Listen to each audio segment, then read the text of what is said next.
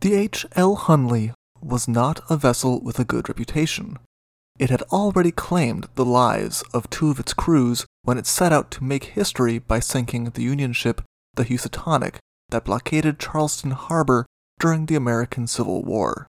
It would succeed in its mission, but the H.L. Hunley would never return, leading to a mystery that endures to this day.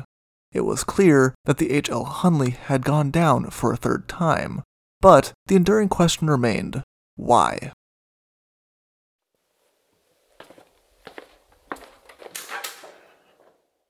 Hello, and welcome to the Shipwreck Archive. Thank you. Would you happen to have the H.L. Hunley goes down for a third time? Here we are. Enjoy!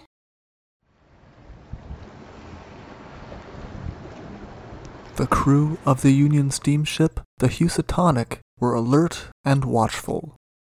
The Confederate Navy was known to have torpedo boats in the area of the Charleston Bay, and they had used them. The Housatonic was part of a blockade operation that had been strangling the South's ability to transport trade goods or supplies for most of the Civil War, and everyone knew how desperate the South was to break the blockade and release the North's control over their ports. Wealthy citizens of Charleston had placed bounties on Union ships, giving enterprising inventors a motivation to try to find a solution to the Union's superior naval power. Torpedo boats were low profile and hard to spot, and the damage that the first torpedo boat, the CSS David, had done to the USS New Ironsides was enough to make any blockade ship concerned about encountering a torpedo. Worse, when questioned, deserting Confederate soldiers and sailors were telling of a new ship that had been brought into Charleston by train. It was a ship equipped with torpedoes, but it was not like the David, which was only low profile. This was a ship that was supposed to travel under the water. Though they did not know its name, the men on the Housatonic were not only on the lookout for the David. They were now also on the lookout for the H.L. Hunley.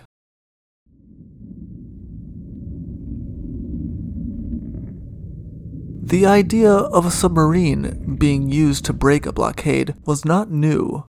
The first combat submarine ever invented, the Turtle, had been created by David Bushnell, with the intent of breaking the British blockade of Boston. Unfortunately, with a single man as the only propulsion for the craft, the Turtle was never able to muster enough speed and power with which to fight the tides and make a successful attack. The inventor of the H.L. Hunley had, however, thought of this.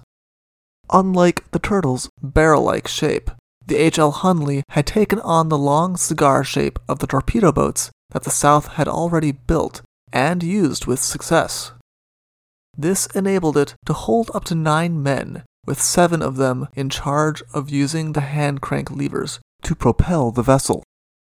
This was enough to allow the vessel to travel about 3.5 miles per hour, fast enough to sneak up on an enemy vessel that was at anchor. Horace Lawson Hunley, former state legislator of Louisiana, and his partner, James McClintock, had built several submarines. His first attempt, near the start of the war, was built in his home city of New Orleans. When the Union forces captured New Orleans, Hunley had destroyed his ship rather than allowing it to fall into enemy hands. His second ship, the American Diver, was built in Alabama but had sunk while under tow.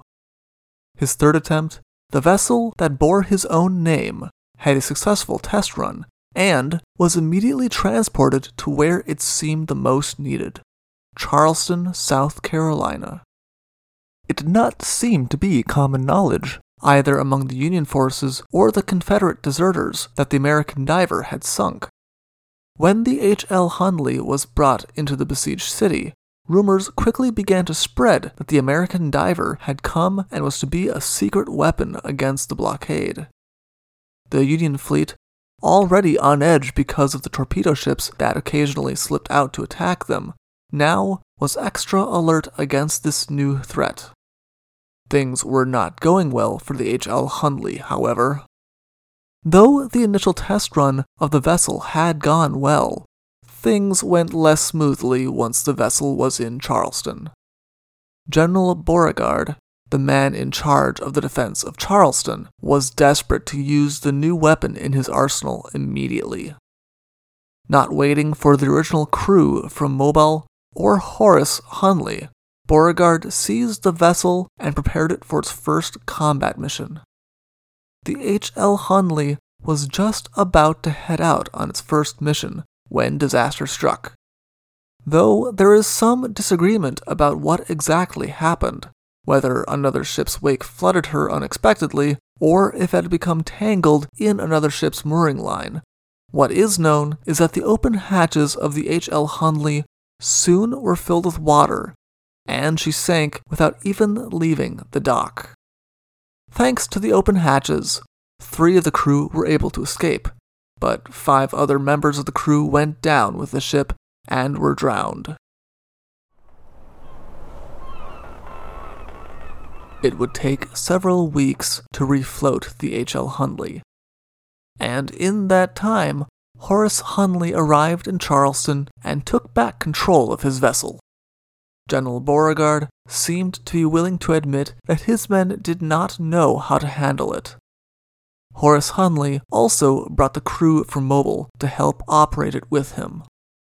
Almost a month and a half after the H.L. Hunley had sank in a manner not intended, Horace Hunley declared that he would give a demonstration of his vessel in a test dive. Once more, the H.L. Hunley disappeared beneath the waves, and, once again, it failed to surface. Though they searched for the vessel, it was not until almost a month later that they found it with its bow stuck in the mud at the bottom of the harbor. Once more, the H.L. Hunley was hoisted up and recovered. On opening the submarine, they found that the submarine had filled with water due to a ballast tank valve that had been left open, killing all on board, something that seemed to have happened quickly. Now that the H.L. Hunley had killed 13 men, including her inventor, there was a lot more reluctance to attempt any further experiments. General Beauregard, who had once been so optimistic about the submarine as a boost for the morale of his men, now saw it had the power to do the opposite as well. The men who were now stationed on her, all volunteers, had to be promised that they would not be forced to dive on her.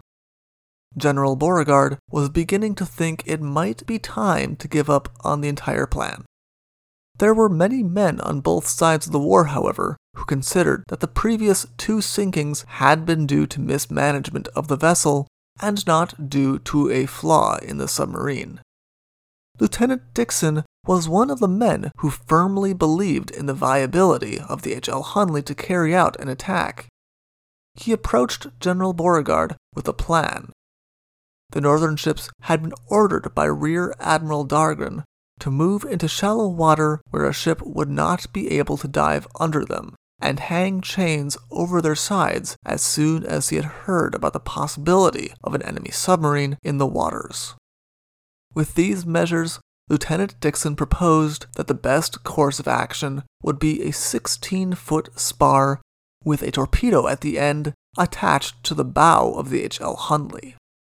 It did seem like their best chance, and so even though he was not entirely certain of the safety of the H.L. Hunley, General Beauregard agreed. The target of their expedition, being the Housatonic, was a matter of less debate. She was a newer ship and a powerful one. If they were going to target a ship with a stealth attack, it made sense to damage or sink one of the Union's best. With everything in place, they waited for a calm night on which to attack.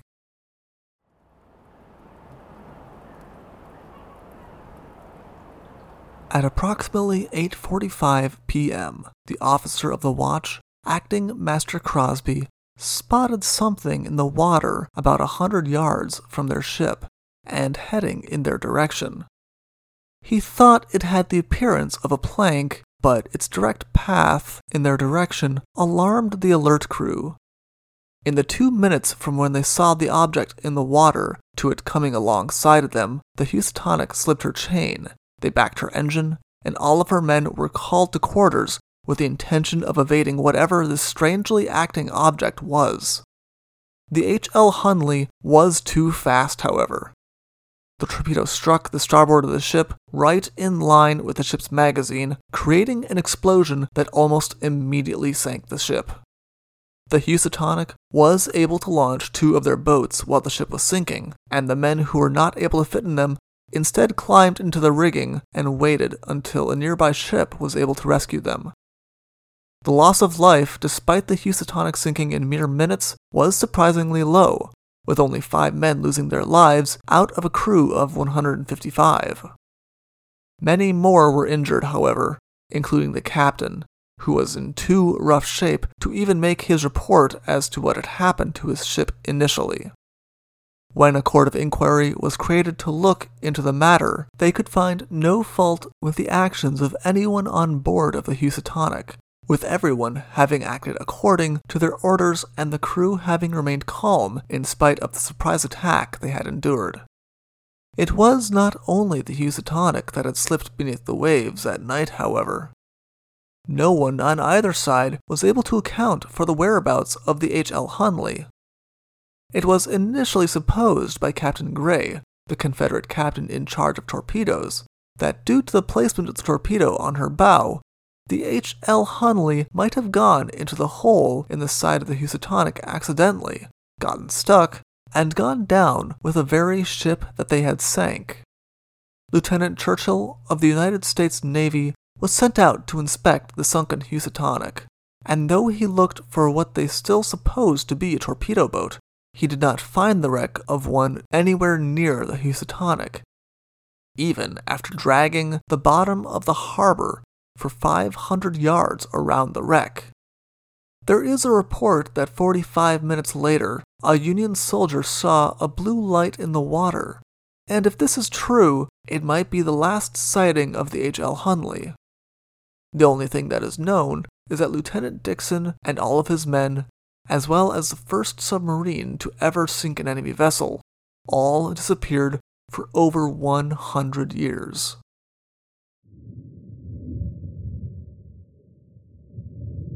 The actual discovery of the H.L. Hunley is a matter of some controversy.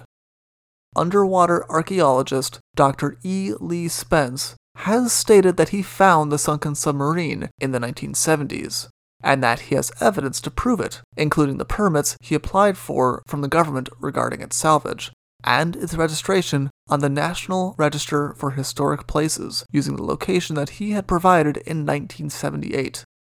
Dr. E. Lee Spence did not go public with his discovery, however.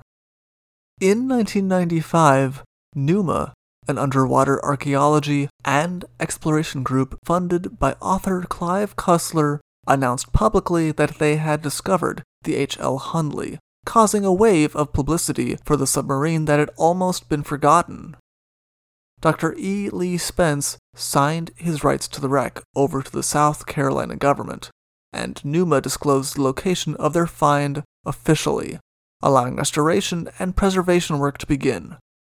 Both sides still claimed to be the first finders of the wreck, however, and this sparked multiple inconclusive lawsuits between Dr. E. Lee Spence and Clive Cussler, both claiming to have been injured financially by the other's claims of discovery. As it now stands, all lawsuits have either been dismissed or dropped, and there does not seem to be any further legal actions being taken. As for the H.L. Hunley, she proved to have been buried under silt at the bottom of the Charleston Harbor, about 100 yards from where the Housatonic found her final rest. It was decided that for any work to be done to discover her secrets and what had happened to her after her historic sinking of the Housatonic, they were going to need to raise her from the constantly shifting silt of the Charleston Harbor. In 2000, the Hunley was gently lifted from the bottom of the sea and placed in a giant tank full of cold, fresh water so that they could begin to look inside of her. When the H.L. Hunley had sank, First Engineer Tome of the Confederate Navy had written that she was a coffin for Lieutenant Dixon and his men. Now that the H.L. Hunley was able to be opened again, they found the remains of her crew still at their stations, having made no apparent effort to save themselves. A hidden mechanism in the keel of the vessel that was intended as a failsafe to help the crew escape in case of emergency had never been touched. The bodies were removed from the submarine, and they were buried next to the graves of the other men who had lost their lives to the H.L. Hunley's previous sinkings, over 100 years before.